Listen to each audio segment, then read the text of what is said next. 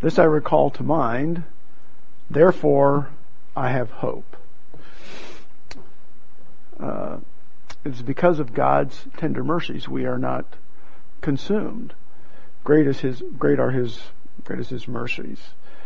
This I recall to mind, therefore I have hope. Let me do this a little bit differently. It's through the Lord's tender mercies we are not consumed, because His compassions fail not. They are new every morning. Abundant is His faithfulness. Also in Romans, we have a similar passage that says, therefore, what shall we say to these things? If God be for us, who can be against us? He who did not spare His own Son, but delivered Him up as a substitute for us all, how will He not with Him also freely do all things? Let's take just a few seconds for spiritual preparation, closing our eyes, bowing our heads, confessing, and then we have the opportunity for confession of sins. And then I'll open us in prayer.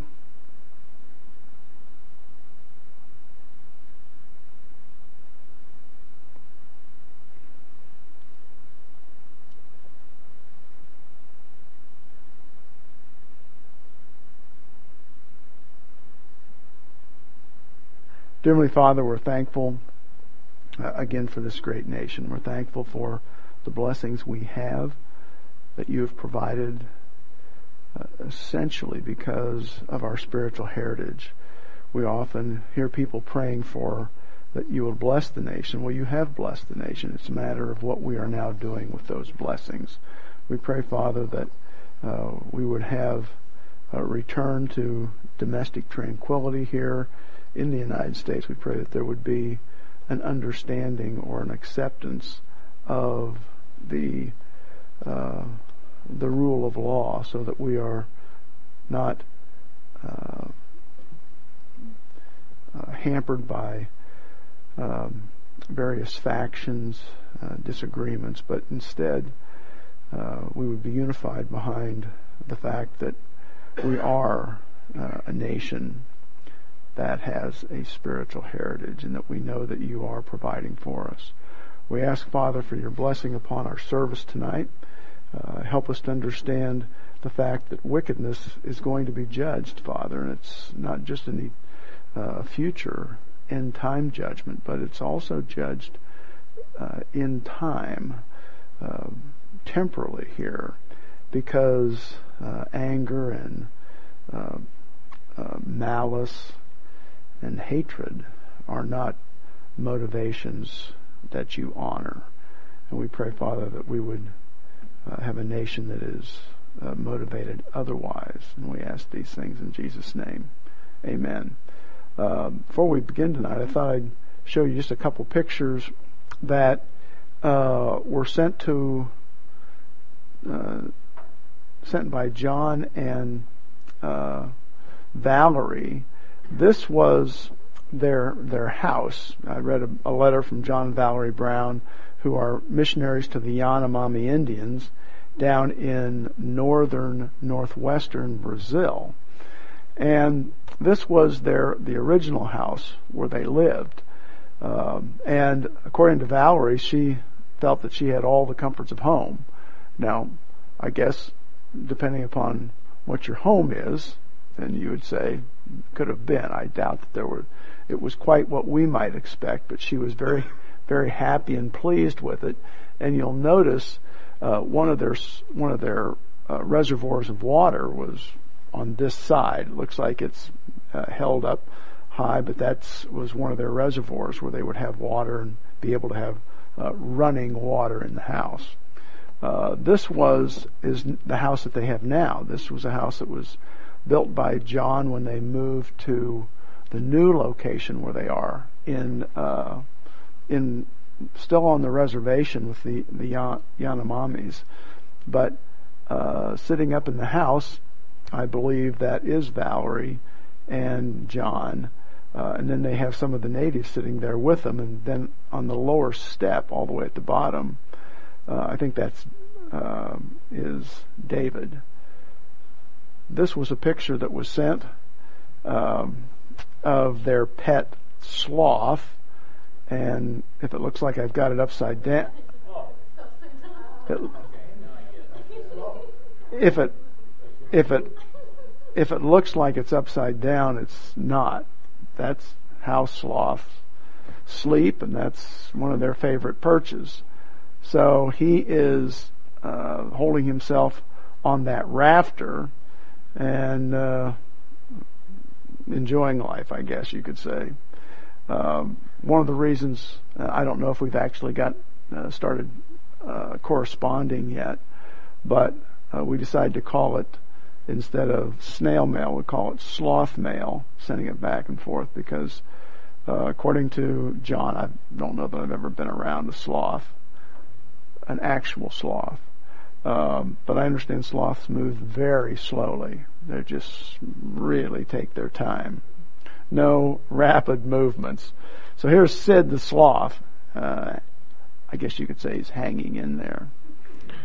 And then this is George the monkey, if I'm not mistaken. George the monkey, he was in one of their original pictures that we sent, and this is Olaf with his pet monkey. I remember the first time I saw George, it was in the picture. I actually brought the card they have, and I'll pass it around.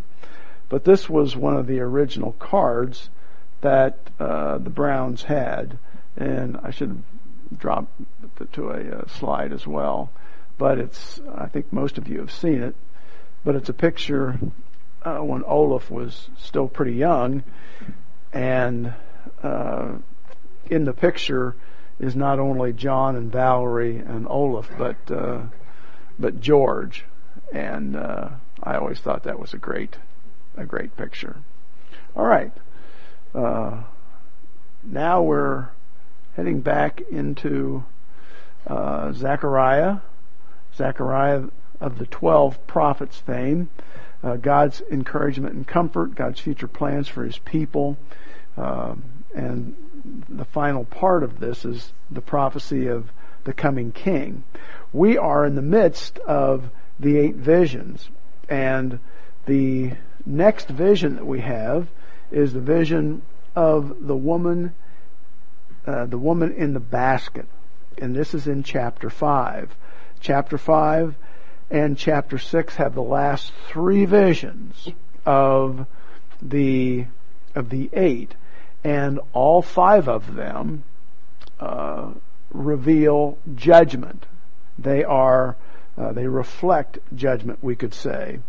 And we saw last week in verses 1 through 4 that we have this flying scroll, and I was trying to describe the flying scroll and what it would be like, and Scott came up with an example, because I was calling it like a bulletin board, and he said it would be like, since this is a flying scroll, it would be like an airplane that was towing a message behind it, and that's probably as good an example. If you have an airplane that's flying along, and by the way, sometimes in the wind, or simply because of the huge drag of the banner, the banner behind it, the airplane doesn't really make much progress in the air. It's kind of just hanging up there, flying along, which gives a lot more visibility to the banner and the message on the banner. But that's the idea of this, the flying scroll.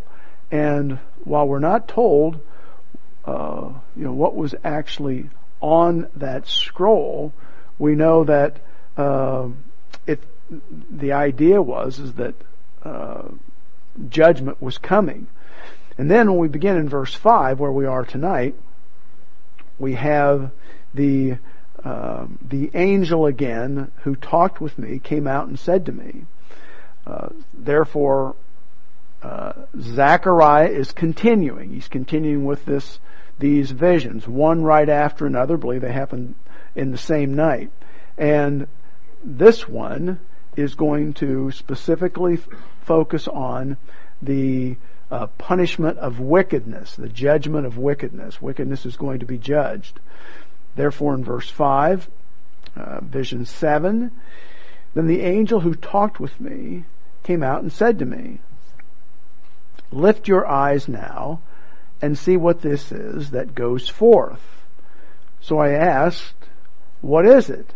And he said, "It is a basket that is going forth," or the actual Hebrew word here is an ephah. And an ephah is a measuring container, we could say. And the general size of it, about the only thing we have maybe in comparison to it would be like a bushel basket. That's why it's described here as a basket. He also said, "This is their resemblance or appearance throughout the earth." I'll have to do a little work on that because otherwise it doesn't make much sense. Here is a lead disc, and the lead disc is a cover. And we would say that this basket, and it's like a bushel basket, had a lid on it, had a cover. And the lid is open so that we can see inside it. Here is, and it's made of lead, this metal. Here is a lead disc, a cover, lifted up, and this is a woman sitting inside the basket. So we have the personification here of something, and it's represented by this woman. Then he said, "This is wickedness." So the woman herself is not wickedness. She represents wickedness. We say she is personifying wickedness. And he, the interpreting angel, thrust her down into the basket, into the ephah, and threw the lead cover over its top, over its mouth. Then I raised my eyes and looked, and there were two women coming with the wind in their wings. Interesting word here for wind, ruach. There are several translations for this word. One is spirit, one is wind, and another is breath. And here the wind in their wings seems to be a fine translation, but it also could very easily be the spirit in their wings, meaning that it is the spirit that is providing the lift or the power, the authority for them to fly or for them to act. And it says, there were two women coming with wind or spirit in their wings, for they had wings like the wings of a stork. This is very interesting because a stork, as far as the Mosaic law is concerned, is seen as unclean birds. But they also have large wings, and so that may very well be what we have here, like the wings of a stork. And they lifted up the ephod or the basket between earth and heaven. Again, we have this phrase is probably an idiom. Verse 10 says, "So I said to the angel who talked with me," the interpreting angel, "Where are they carrying the basket?" And he said to me, "To build a house for it in the land of Shinar." Land of Shinar would be in the area of Babylon. "When it is ready, the basket will be set there on its base." Now, trying to determine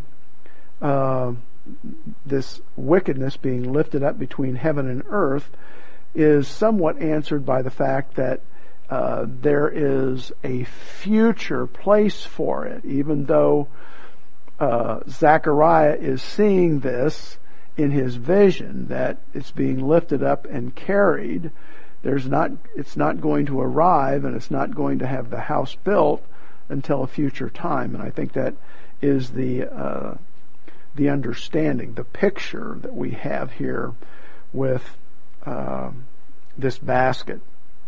Now, of the visions, this vision 7 sort of has the reputation of being the more difficult to interpret. It has more difficult parts for it to be understood. And we really see that it probably, one of the reasons that it's difficult to understand is because it has more moving parts or more pieces to it than most of the other visions, and also because what we see in this vision, we can't go to other parts of the Bible and say, all right, we know what how ephods have been used before, or maybe how storks have been used before, or this lead lid has been used. So there's some reasons why it's difficult and it causes some problems for interpreters. But I think we can get pretty close tonight to what we need to know. So we see in back in verse 5 that again it's the interpreting angel that is going to need to interpret this for Zechariah. Some of the other visions he may have been able to come fairly close to, but again he's somewhat, we could say, bumfuzzled by this. Verse 5 says, "And the angel who talked with me came out and said to me, 'Lift up your eyes now and see what this is that goes forth.'" Verse 6, "So I asked, 'What is it?' And he said, 'It's a basket, it's an ephod.'" And I think one of the reasons it's used, the ephod is used, and we'll see this in some of my explanation, is that the ephod is often used for measuring, and it's measuring for in the marketplace. It's used for measuring grain and for carrying grain and of that sort. And probably that's why it's used here. And it says it's going forth. And he says this is their resemblance throughout the earth. Now, again, we're starting here with an ephod, and it's a familiar unit for what we would call commerce, I think. And it's normally about 5 gallons. There are those who had said, this is kind of interesting, the normal-sized ephod. If it was a normal-sized ephod, a woman wouldn't be able to fit in this. It's a little bit larger. And we don't have an answer for that, whether it's a little bit larger or if the woman was seen as a lot smaller. We don't know that. But the reason that the ephod is at least used, we believe, is because there is a sense that in Israel at this time and certainly in the past, there has been mercantile greed and a lot of mischief, we could say, in measuring, and we'll get to that here in a moment. But the word here that I think needs to be explained is the word resemblance. Appearance is used, I think, in the New American Standard Bible, but the word resemblance should be translated "I," because that's exactly what the word is. It's just that we, in the New King James Version and the New American Standard Bible, we have sort of an interpretation of this word instead of a translation. And if we were given the word "I," we would at least know that this is their "I" throughout the earth.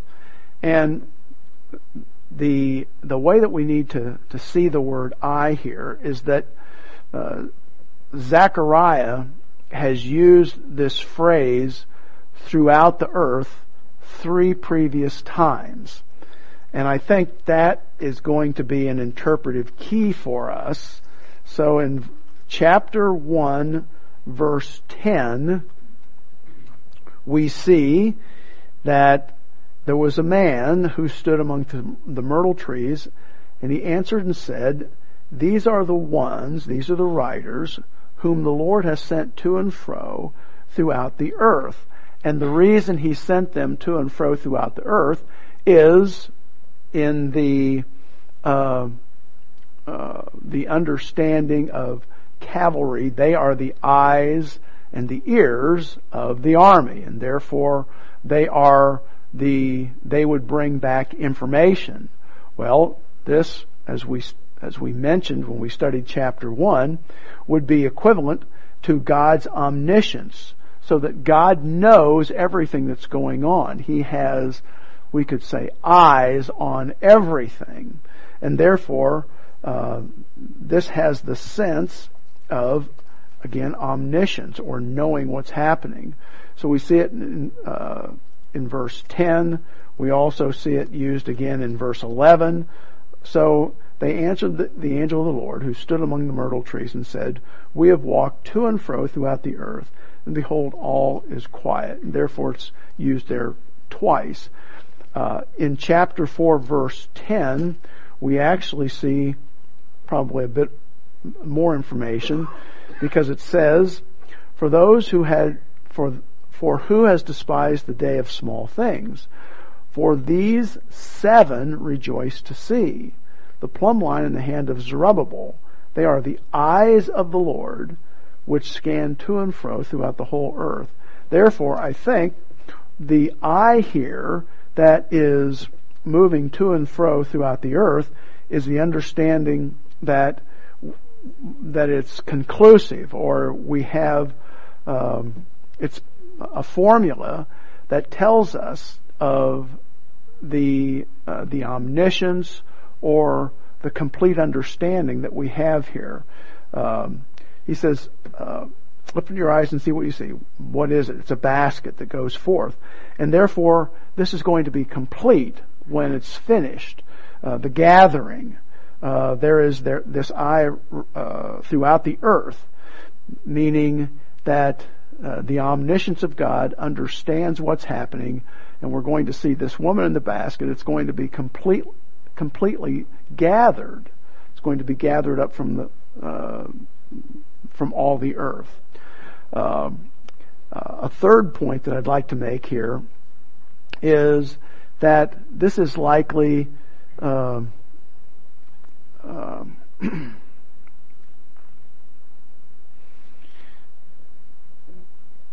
that the evil, again, actually my third point was that the evil is going to be gathered from the entire earth, because the evil that is there is widespread. And point 4, the use of a measuring basket here is symbolic of what we would probably call the commercial evil that's in the land of Israel.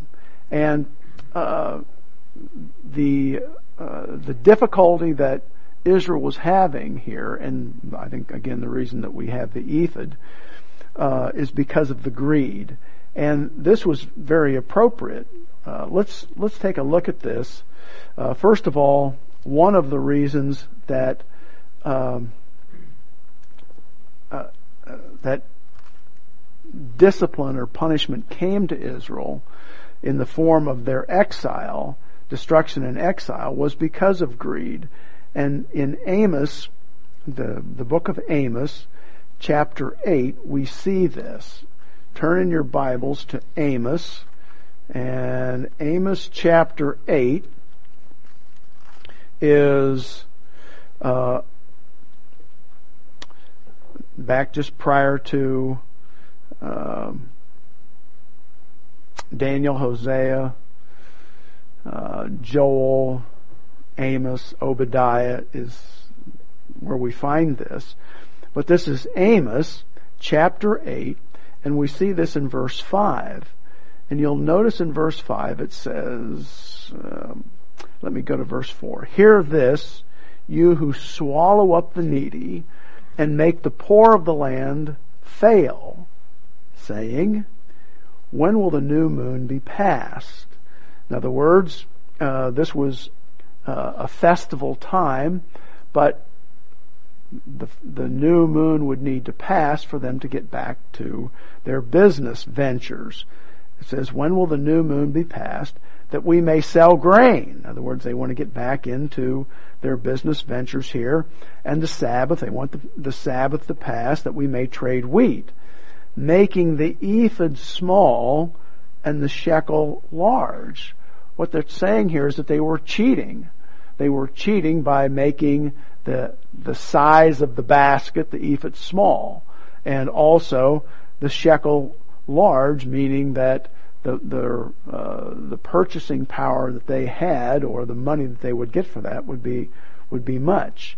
Falsifying the scales by deceit. And that was another way that they managed to cheat people. Now that is prior to the fall of Jerusalem. But now let's go back to Nehemiah. Remember that Ezra and Nehemiah are occurring at the same time that we have Haggai and Zechariah. So in Nehemiah 5, turn to Nehemiah 5.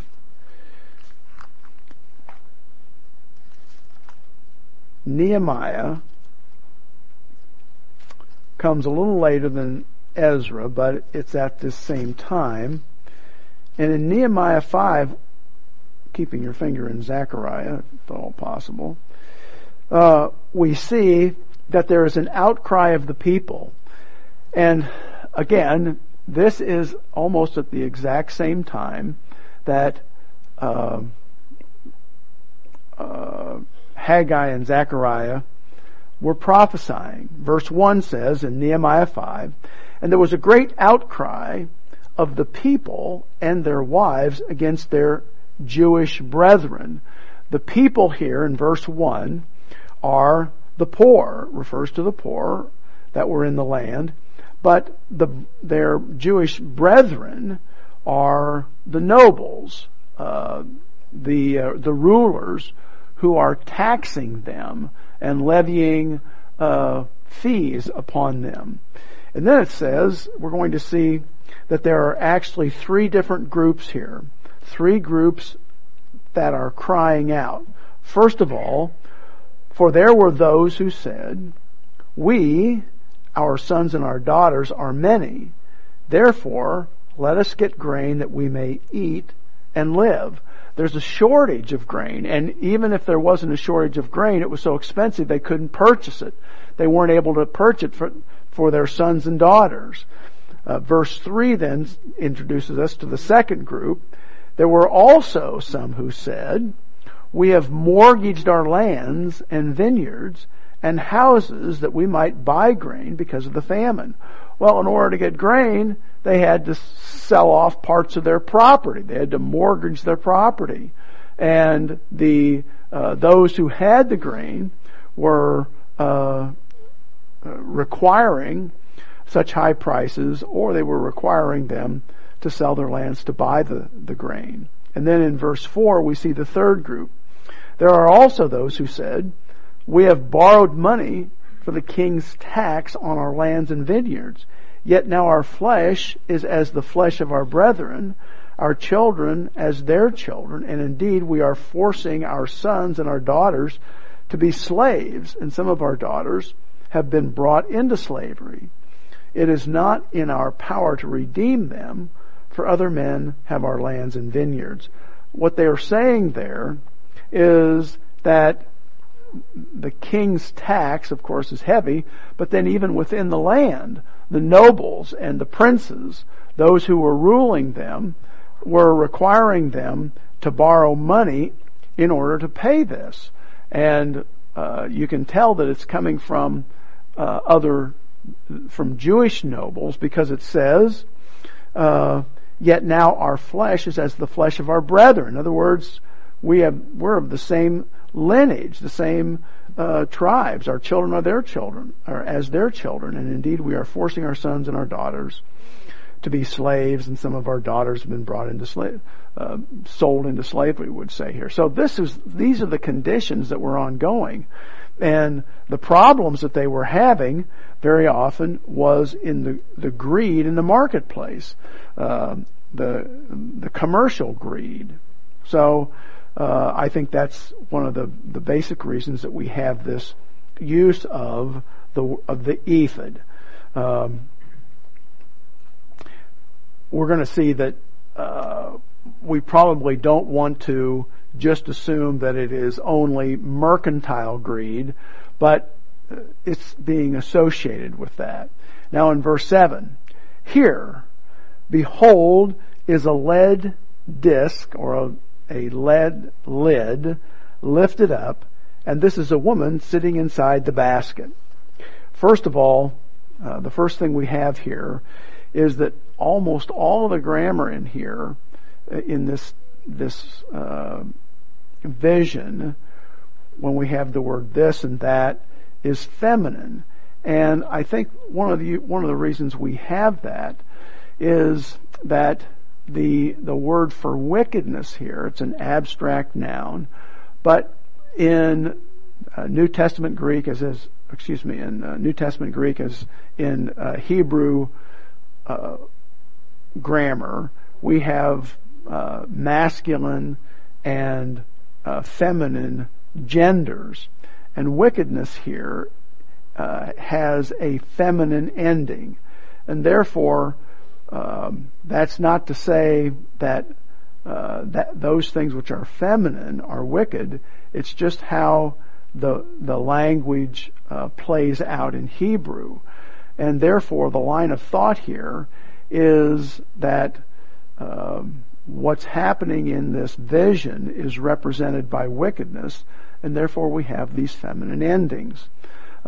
Also, the Bible represents wickedness with spiritual adultery or spiritual harlotry, and therefore that's I think another reason why this woman is used, and that is no more a condemnation of women than the men who would patronize them, but it's simply a fact that in the Bible very often idolatry is seen as spiritual adultery, and that's why we have that represented this way. Now, secondly, here under point 7 or under verse 7, the material of which the measuring basket was made is not identified, but the lid is said to be made out of lead. And I think that's the idea, is that there's going to be this, when this lid closes, it's heavy and it's going to be secure. So when wickedness is pushed down in, it's going to be secure. It says, when the cover was lifted up, the woman was observed inside, and she's identified as wickedness. Fourthly here, the woman is the personification of sin, the personification of wickedness. And we're going to see that this wickedness, I think, is really the accumulation of not only the mercantile part of it, but we also see the civil and ethical and religious evil that's sort of all mixed together here. The removal of wickedness will not only occur during the end times, the removal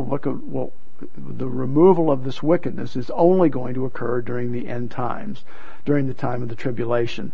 And that's why this vision is going to be of comfort to the Jews at that time, because the wickedness that was oppressing them is going to be removed. Now, it's not going to be removed necessarily in total for a long time, but we know that God does punish wickedness. But here, what we're seeing is the prophecy that this is going to occur at the end times. And that would certainly be an encouragement to those Jews, mostly because they anticipated the end times not to be that far off.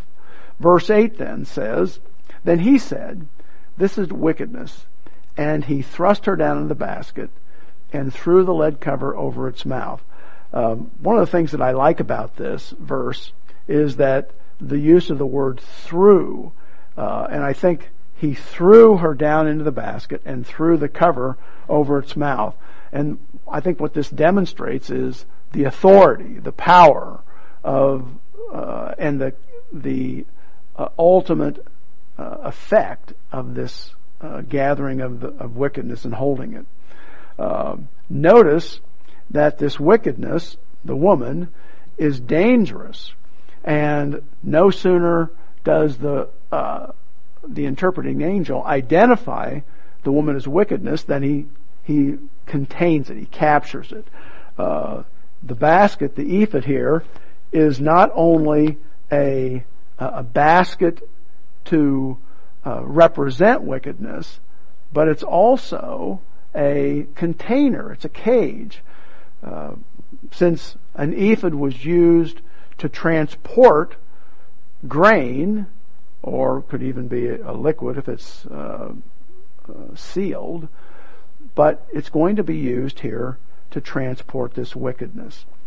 And I think the urgency of the angel to accomplish this is seen in the words also. He threw her into the basket and threw the lead cover over its mouth.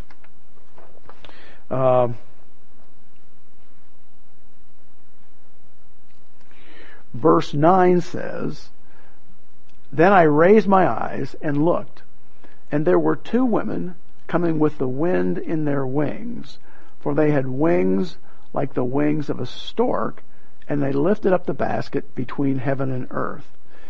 Now, once the containing of the woman is achieved, in other words, the imprisonment of it, then the ephod now is going to be, there's going to be the removal of it. It takes wing, we would say, and it begins its flight. And the wings here are not actually those of two women, but they're described as stork-like.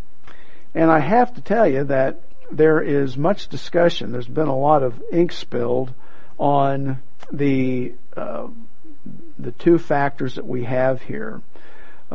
Why two women, and also why the wings of a stork?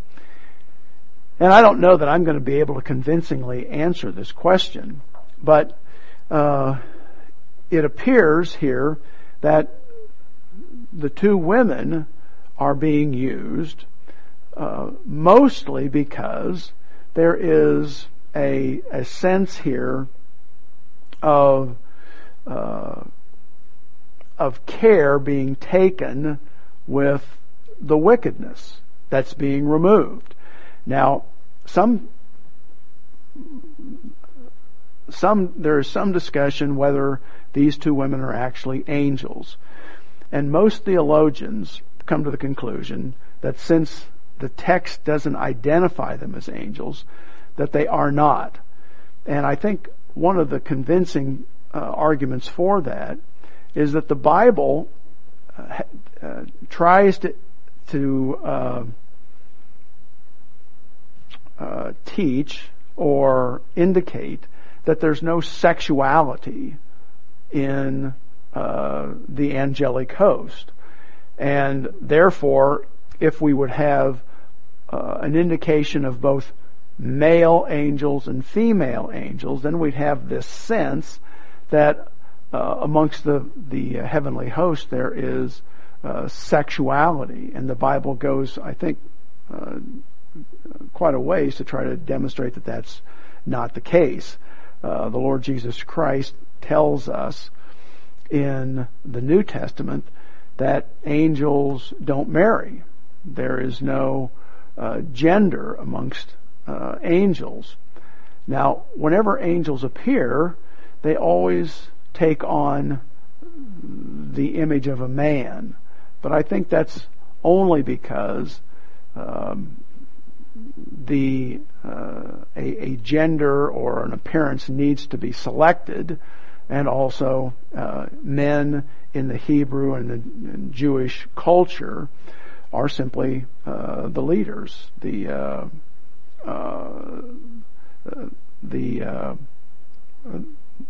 head of the family. And so that's another reason why they're identified that way. Here, neither the angel nor is there an interpretation of them as being angels. The text just continues to address them as being women. And so I think I'll just stay with that as well. Now, the stork, of being an unclean bird, is possibly used here because of the wickedness, the fact that the wickedness is seen to be truly evil. It's not only the mercantile evil, the greed that's there, but we're going to see that the the ephod is being transported to Babylon, to a place that is often seen as the source and maybe even the headquarters for wickedness. Now, notice here it also says that they are being lifted up in the basket between heaven and earth. And as I stated, I think the understanding of this is that the wickedness is going to be captured at a particular time, and it's going to be transported to Babylon. We're going to see that. We've already read Shinar. But it's going to be taken there and deposited, and then later, at a later time, it's going to be destroyed. And I think that that's the understanding of it sort of being between heaven and earth. Now verse 10 says, "So I said to the angel who talked with me, where are they carrying the basket?" And verse 11 says, "And he said to me, to build a house for it in the land of Shinar. When it is ready, the basket will be set there on its base." So you'll notice that it's going to be a while before it's ready to be placed there. And I don't think that this means that there's going to be a gathering of the wickedness well in advance and then contained, because we know that doesn't seem to be the case. But the idea is that this wickedness that's contained is not going to be contained until a future time. Now, several points at the end of this vision. First of all, the two unidentified women with great wings like those of the stork transport the ephod to the country of Babylon, to Shinar.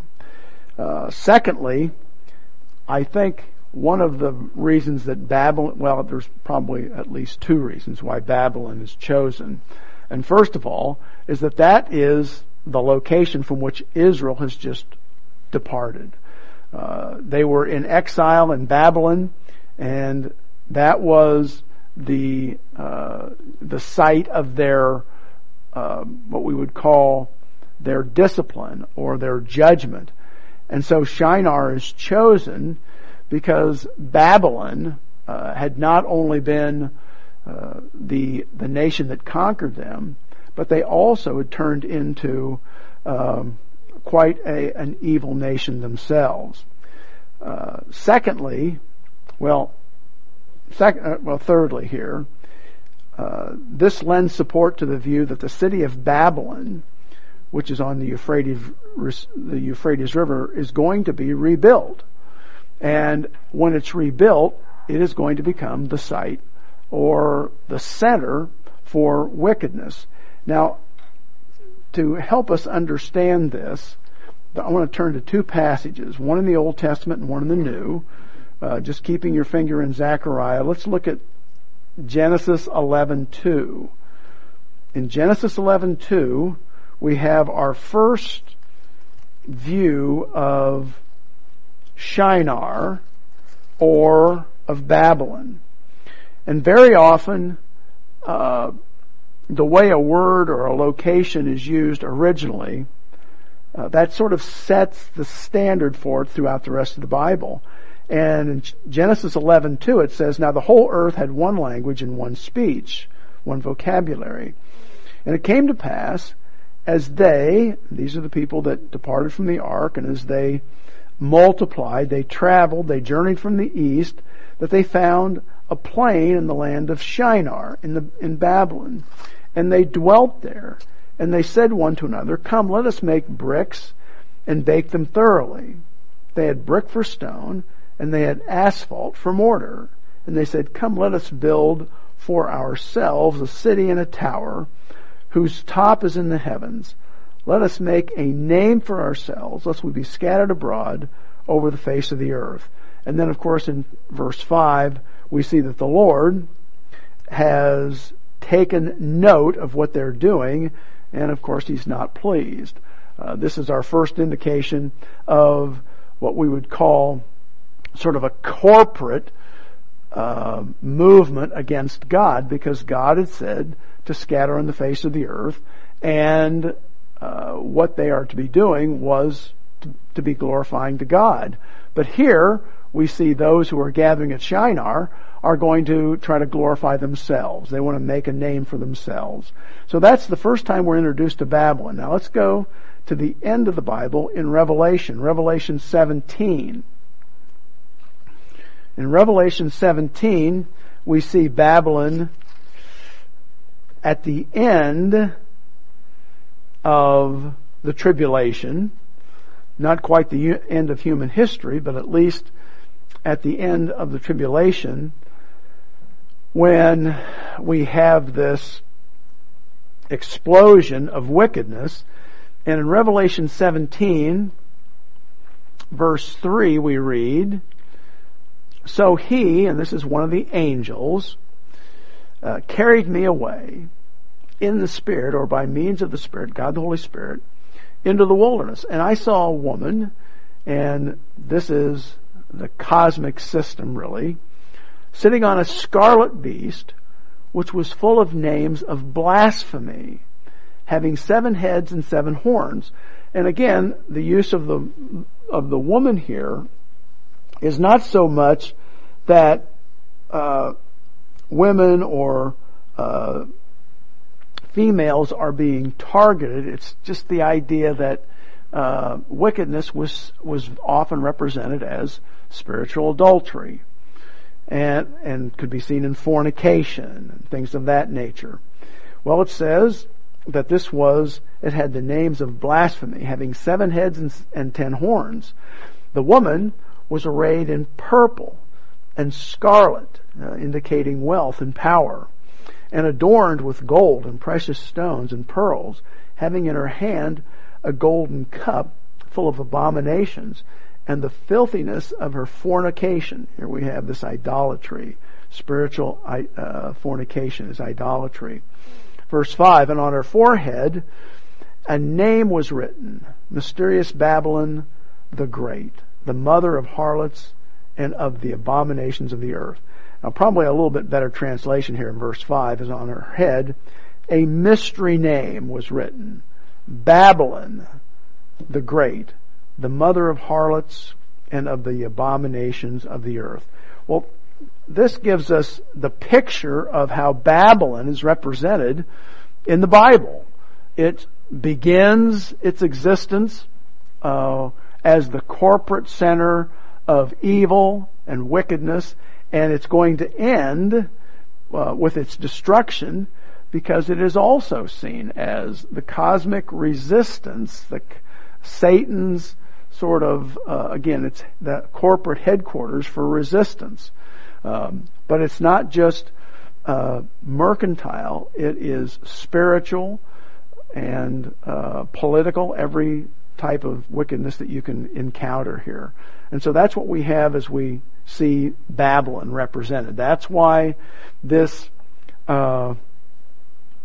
ephod gathers up the wickedness and takes it back to its source. So a fourth point that I might make is that Israel's corporate, mercantile, or commercial sin, which we can describe here as greed, is also associated with idolatry, because Babylon is associated with Babylon. And it's going to be removed from Israel. We're taking it out of Israel. The phrases here that Zechariah uses, that says to build a house for it, I think means that there's going to be some sort of a temple for it. It's not just a location. We're not just building a city, but we're building some sort of a place where there's going to be a temple. And I think that what we've seen in the past is that leaders like to make statues of themselves, and there's going to be Babylon is going to be one of the great centers here that has statues to human leaders, possibly even the Antichrist or others that serve him. But we do know later on he is going to raise his own image in the temple in Jerusalem. I think returning, a sixth point we could make here is returning wickedness, the wickedness of idolatry and greed to its place of origin, sets the stage for its destruction at the end time. And that's what we see in Revelation 17 and 18, is that Babylon is going to be destroyed. Also, as we sort of close this out, I might make a seventh point, and that is that Zechariah is then going to say that what we have here is that it's going to be set, the basket is going to be set on its base, and this represents then the historic rebellion against God. God has indicated that there are divine institutions, that there are establishment principles, and that God's way is the only way. But Satan, of course, has his way, and he believes that he can rebel against God, that he would be able to rule the world just as successfully as God has. But God is now going to take this rebellion, this satanic, cosmic evil, and place it back where it started, and then at the end of time it's going to be destroyed. So evil came from Babylon, and as it were, it's on its way back to Babylon, where it's going to be destroyed. And therefore, as we sort of close out Vision 7 here, again, chapter 5, beginning in verse 1, we have the flying scroll, which is a report that here we have the perjurer and also the thief are going to be judged. We saw that those who were violating the law, the Godward part and the manward part of the law, were going to be punished. But that was Israel that was violating the Mosaic law. Here we have wickedness gathered up. Still, I think the sense is here is it's focused on Israel, and all of that wickedness is going to be purified from Israel, so that the land is now purified. Wickedness taken back to Babylon, it's going to be destroyed. So that's our second vision of judgment. And then when we get to verse 1 of chapter 6, we're going to see sort of a throwback to our first vision, which was the horses that were traveling to and fro throughout the earth, keeping an eye on what was happening, we could say, God's vision of what was occurring. And at that time, there is, during human history, everything is somewhat under control. But we're going to see that in the end times, things are out of control.